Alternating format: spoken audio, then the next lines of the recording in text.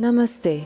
Welcome to Call and Response podcasts with Krishnadas, where he shares meaningful stories of his life on the path, of his Guru Maharaji, and integrating spiritual practice into our everyday lives. Call and Response podcast is an offering of the Kirtanwala Foundation. The foundation is dedicated to spreading the teachings of Neem Karoli Baba, a great spiritual teacher of India. If you are interested in supporting this podcast and the work of the foundation, please visit kirtanwalafoundation.org, KIRTANWALLAH foundation.org. So practice. You got to do practice. I'm sorry. You just have to. With our eyes open and our hearts open. But through a practice, you get used to coming back from being gone. It's more like an ability to let go. Bob, she has a question. Yes. You said something about good health is... Hard to find? Yeah, that's true. The joy of all of your cells living in harmony, something along those lines. I didn't get it down that's right. That's it? Yes, your life force, your health is joy and bliss in your system. Okay. It's the nature of reality in your system, asserting itself in your system.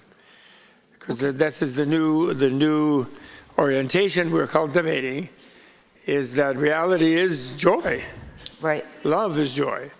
Because love means the wish the wish for the happiness of the beloved is what love means in these traditions. And how can it wish to have happiness for the beloved if it doesn't have happiness itself? Right? In other words, okay?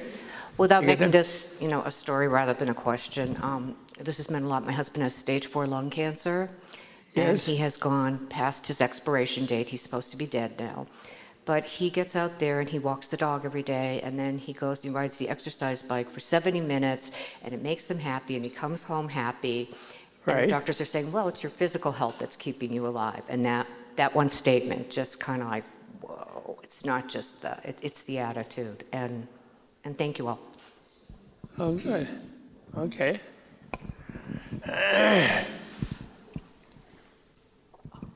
We're doing Q&A. Yeah. Go ahead. Could you just say a few more sentences about what I asked you during the break?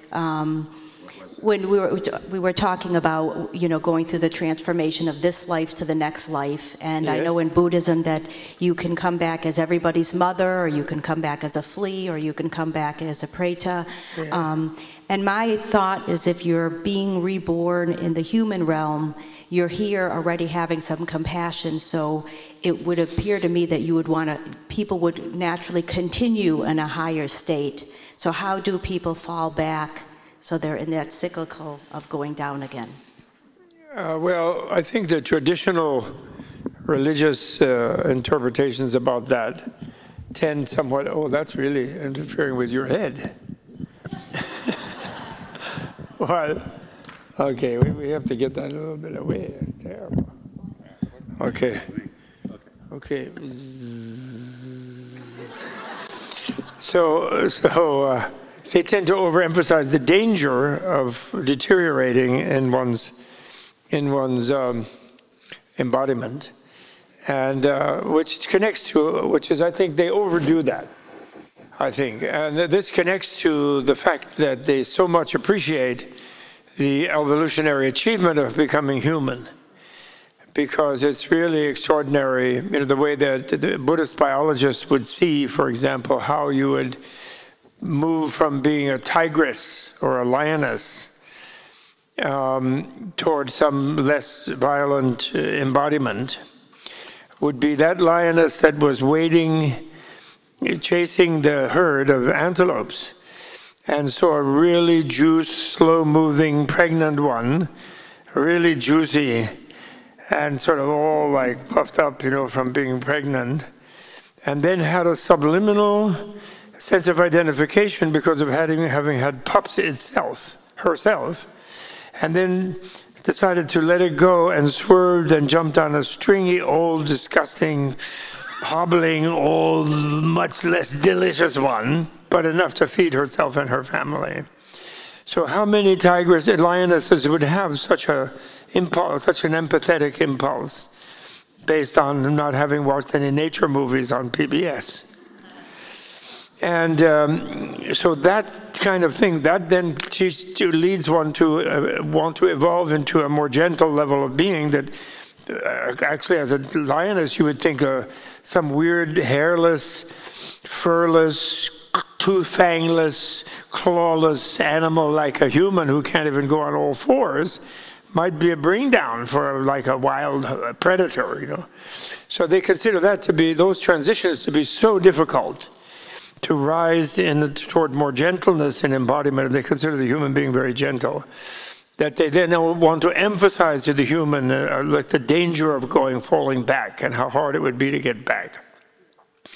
But I think they overdo it, because I think that the non-enlightened person who takes rebirth based on being driven by instincts, the human being, only the very rare one is going to fall in love with the female rhinoceros and want to enter her womb, I think.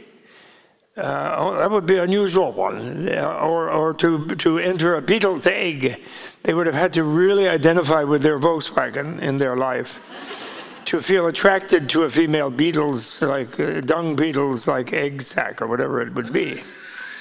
So I think they would tend to be attracted toward a human, you know, and I think that's more like it, you know. Even the one who's still the victim and driven by lust, you know, I think they lust for what they're used to thinking is attractive, you know. So let's hope that's the case.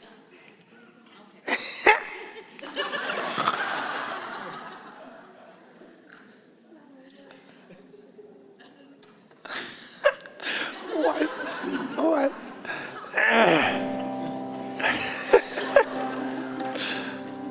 We have to use our imagination, you know, to realize that we do live in a sci-fi world. We really do.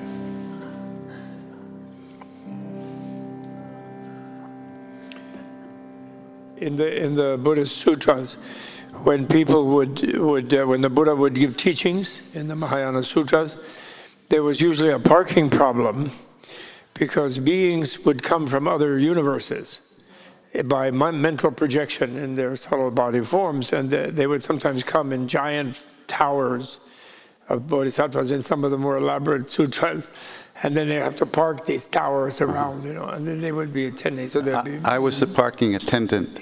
You were parking where? I was the parking attendant at one of those. You might have been. Me too. I think me too. And That's so how I that got means here. the idea of like life on other planets, you know, to us, you know, this is such a huge thing. Carl Sagan is out there. There's big antennas down in Chile, like sending out Beatles music and waiting to hear like back some Mozart, you know, or someplace in Aldebaran or something. It's like the idea that we're the only ones in this like huge thing. We're a tiny little peripheral little thing, you know. In the Vimalakirti Sutra, people get hungry at lunchtime or before lunchtime. The free lunch people especially got hungry because that afternoon they can't eat. And then he sends out for takeout at the incense Buddha's universe. Beyond as many other universes as grains of sand in 62 Ganges riverbeds. He sends out an emanation bodhisattva for takeout. And he comes back and brings back a bunch of incense rice, and then he feeds thousands of people. Was it vegetarian? It's very, very sci-fi is what I'm trying to say. Organic? It was organic, hell yes. So that's the Indian imagination. It's amazing, you know, because they weren't all being beaten up all the time, you know. So they were allowed to have fantasies, you know. Okay. So let's order takeout now. This is our order. We're putting in our order right now. Okay. We're putting in our order. Okay, absolutely, with mantra. That's the way you put up the order. Very good.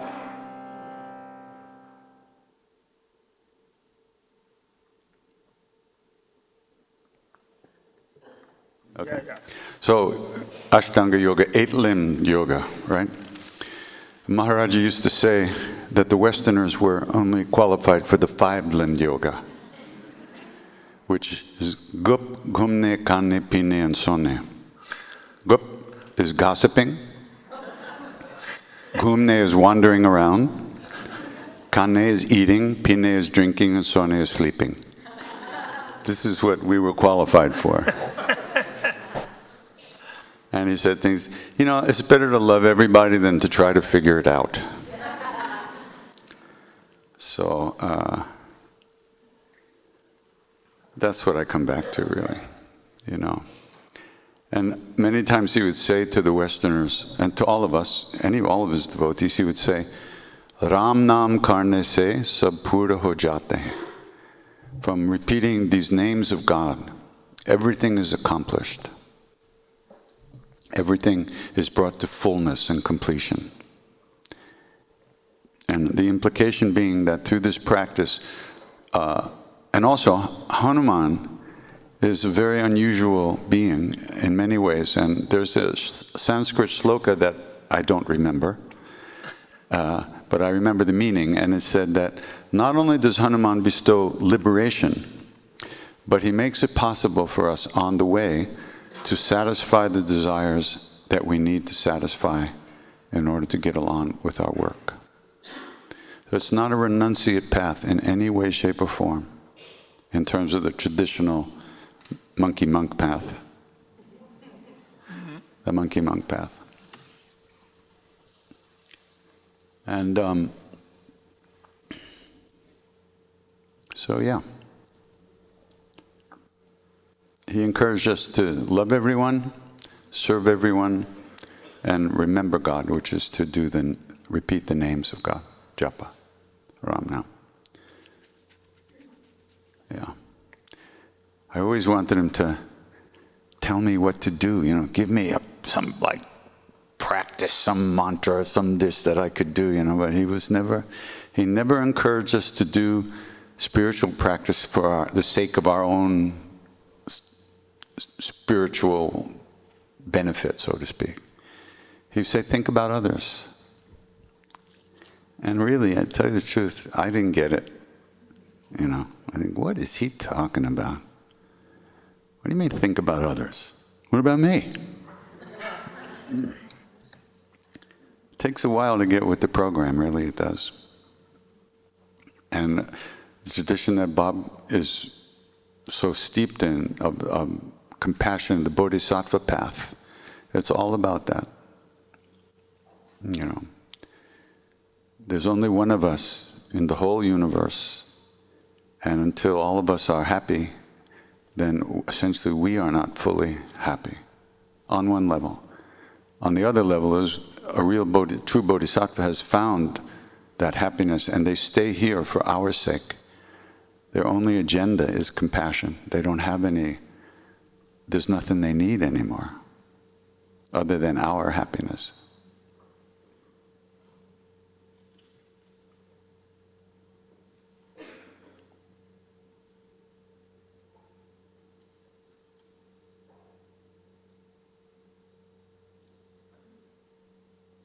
Yeah.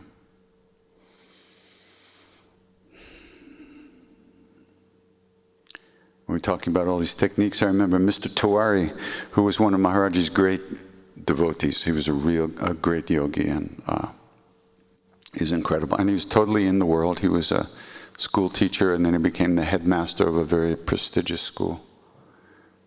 I would go stay with their family for long periods of time, and I would sleep in the same bed as he, and Mrs. Tiwari would go sleep with the kids. And Mr. Tiwari would get up like at 3:30 in the morning. He'd go pee, come back into the bed, sit up, and he'd go, boom.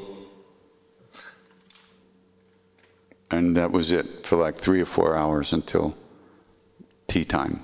He'd be just boom, I would wake up at 3:30, go pee, get back into bed, go back to sleep. Not once in 30 years did he ever say to me, don't you think you should meditate? Not once. It was like, I kick myself now. I could have said, Baba, how do you do that?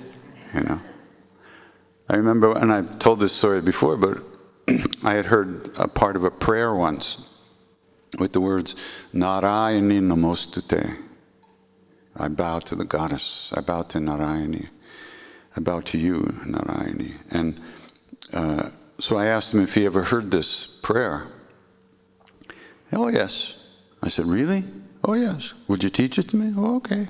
So we sat down, and he started to recite the prayer, and I was trying to write it down, as he was going slow. I was writing, and he just kind of started speeding up, and his eyes closed, and it went on for about 15 minutes. It was a long prayer, and he knew it all by heart. And by the end, he was just Om Narayani, Om Narayani.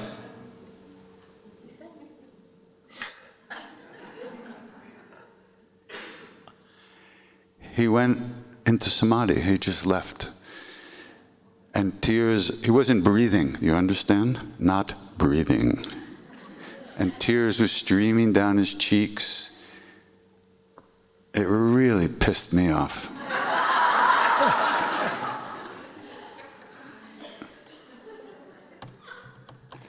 Yeah, I couldn't get a taste of this to save my miserable life. And he couldn't stay out of it long enough to teach me one miserable prayer. So then Mrs. Tiwari comes into the living room to get the teacups. We've been drinking tea, I think. And I said, Ma, look. When's he going to come back? And then she picked up the teacups. She just smiled at me and said, don't know. Went back into the kitchen, leaving me with this crying corpse.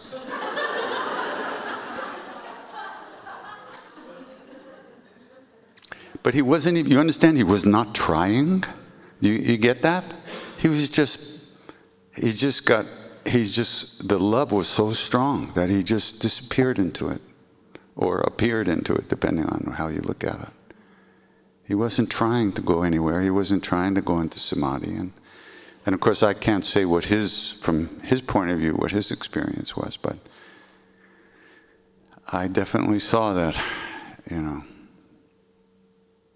the purity of that love, the intensity of that love, just carried him so deep within.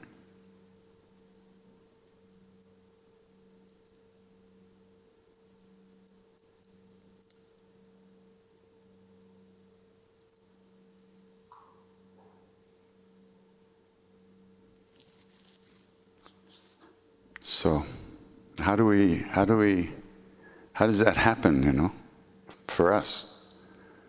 It's a long way from Mickey Mouse to Rama. And we grow up with that, believing in nothing, basically, It's really interesting.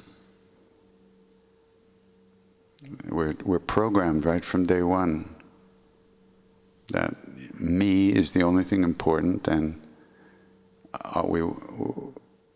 that there's just essentially nothing really to find. Nothing's possible, and we gotta scrounge out whatever little pleasure we can in life, and then that's it. Boom, you're dead. So to transform all those programs, to pull the energy out of those programs, so we can learn to feed our hearts, it's a big thing.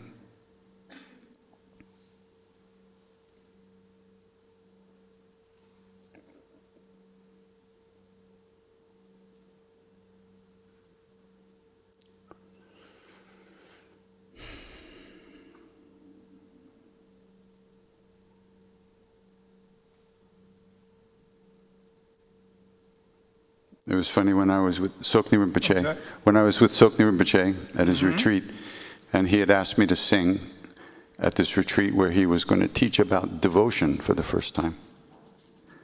He was talking about, he started to talk about his guru. And the minute he started to talk about his guru, he started to cry. He could not cry. He couldn't hold the tears back. And he would say, I could never take my eyes off my guru. I wanted to be with him. And then he would look at the people and he would say, but not you, not with me. He said, don't do that with me. So, can you tell me a little bit about what role devotion would play in that, in the Vajrayana path, on the Tibetan path? Well, I think devotion comes from gratitude, from the Guru teaching, sharing his awareness in some way through words, and all imperfectly as words do. And then when one has a new vision of the world, and one sees that exemplified in the Guru, then there is a feeling of gratitude toward the Guru, and then great devotion, I think, arises from that, I think, basically. I think although there's a whole thing called the reliance on the Guru, and devotion, initially, respect and service to the Guru are considered important, but the most important way of expressing devotion is to realize the teaching that the Guru gives and to embody it in your own life. The Guru, precisely what your Rinpoche there said, not to me, don't do that sort of thing. The idea that just sort of going goggle-eyed at the Guru is going to get you there is not actually it, That's just, and even, the Zen thing, if you meet a Buddha in the road, kill him. Mm-hmm. The idea meaning that if you think that the Guru represents everything that you want to be, and therefore solidify your sense of you're not being that, then the Guru, the relationship with the Guru is not helping you. And kill him just simply means, it doesn't mean harm some person you meet, but it means don't reify or deify the Guru, because what he wants you to do is to embody yourself as that same thing, Yeah. Like actually, my original Guru, Geshe Wangyal, used to always say when he would teach me or he would scold me or whatever it was, he would always say, this is not just for you, it is, because I want you to be, through you to be helping many people. You are supposed to do something for many other people, type of thing. He would constantly harp on that point. Mm-hmm. And then if you do get some glimpse of the more beautiful world or the beauty of the world that is there, that you somehow, it's that kind of beauty that you see, and when you see it, you realize it was always there right in front of you, but you didn't notice it, you didn't embrace it, you didn't let go of whatever your idea was to really let it make surprise you, be a miraculous event to you. And when you did that, and that would be you would feel so delighted, and you would feel so grateful that someone had helped you open that door within yourself, that you would then, of course, be devoted to that person. Mm. Very, very much so. Yeah. But again, even your devotion is most best expressed by your helping others in that same way, in some way. Yeah. Really. And there's one other thing that's kind of interesting, which is the thing about sort of advanced practice and all this kind of thing. The Dalai Lama, when he does a big initiation, a grand initiation of some kind, he often says at some point, there's like a preliminary, prerequisite or preliminary teaching that he gives. And then at different points, especially after he finishes that, or even after finishing the whole thing, he says, he says, I tricked you. I tricked you all, he said, because you wouldn't have come here for this preliminary teaching. You only came because of the high initiation. But that you might not even be able to use that. That might be too difficult for you. But what was really helpful to you was the preliminary. But you wouldn't have come to study the preliminary. Yeah. You only come because you want the big initiation. I'm going to be like that, blah, blah, blah, blah. Yeah. I'm going to be like that, dancing Shiva or something. Yeah, right. Oh, yes, we're going to be dancing Shiva. Oh, yes. Yeah, we used to, in the old days, in India, in the old days, we would always try to go to those the Wangs, the real, the big teachings, the real. Well, they are very magical. Yeah, They're they really, are. You really feel something is really happening. You get like a boing. Yeah, and then you go kick the dog. Noise. What? Then you go kick the dog. Well, yeah, people do. Yeah. People do. Some people do. Some people but do. not necessarily. Yeah. Not everyone. Anyway, that's the thing. So yes, the guru, they say that the guru in Tantra especially, actually in regular Buddhism, the guru role is diminished on purpose by Buddha, and the teacher is called Kalyana Mitra. And Mitra means a friend, and Kalyana means a virtue or goodness, the goodness friend. And so the idea is that the patriarchal father figure in the family, which is the model a little bit in India of the guru as the authority father, and the word guru even meaning the heavy. Now, this is actually a little bit discouraged because they don't want that kind of devotion of dependency like a child to a parent necessarily. That's not that helpful to the person from the Buddhist point of view, where the person has to a little bit rebel about authority to bring out their own insight, actually. But then in Tantra, it reconnects a little bit because Tantra is very advanced, and therefore at that point, what is necessary is something to bridge the gap between one's concept of oneself as an ordinary person, which becomes an excuse at that point, like I'm so ordinary, I can't do this, or I can't practice that, or I can't do the other. And the gap is bridged in the person of the guru. And so they say things like, well, the 10,000 Buddhas of the golden era are nothing to me compared to the guru. And there's a famous story about Marpa, the teacher of Milarepa, when at one point he was looking for his guru Naropa, great Siddha, great adept Naropa.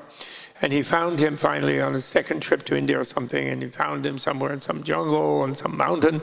And there was Naropa standing there, in his loincloth, like typical sadhu Siddha guy.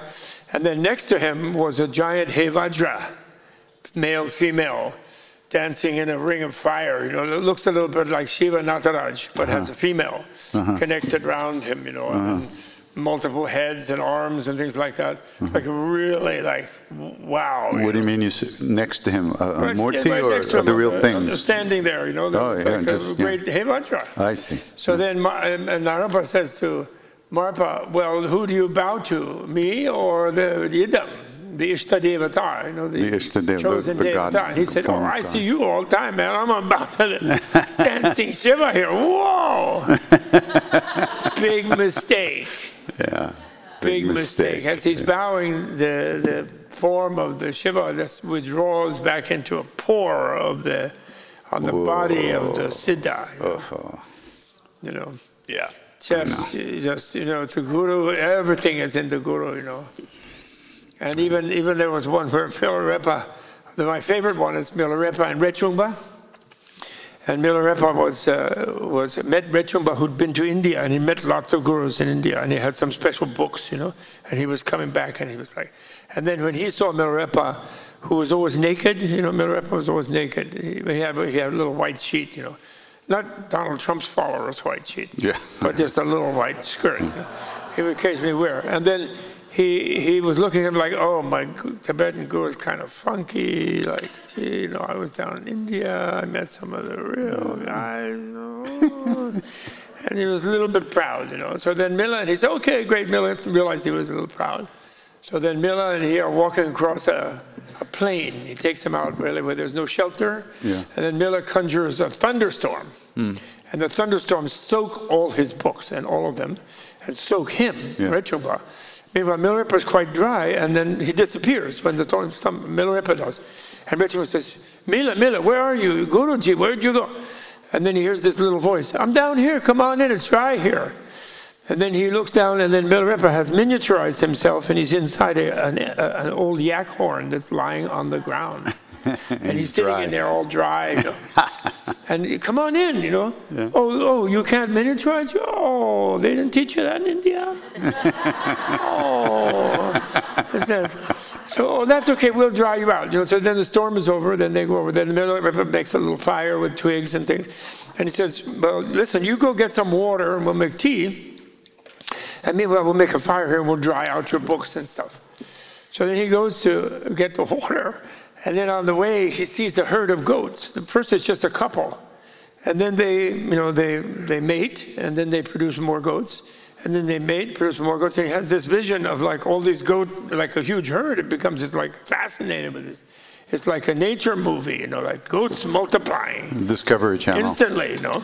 And so he gets lost there and stays there for some time. And then he goes and gets the water and comes back. When he comes back, Mila is cheerfully burning the books.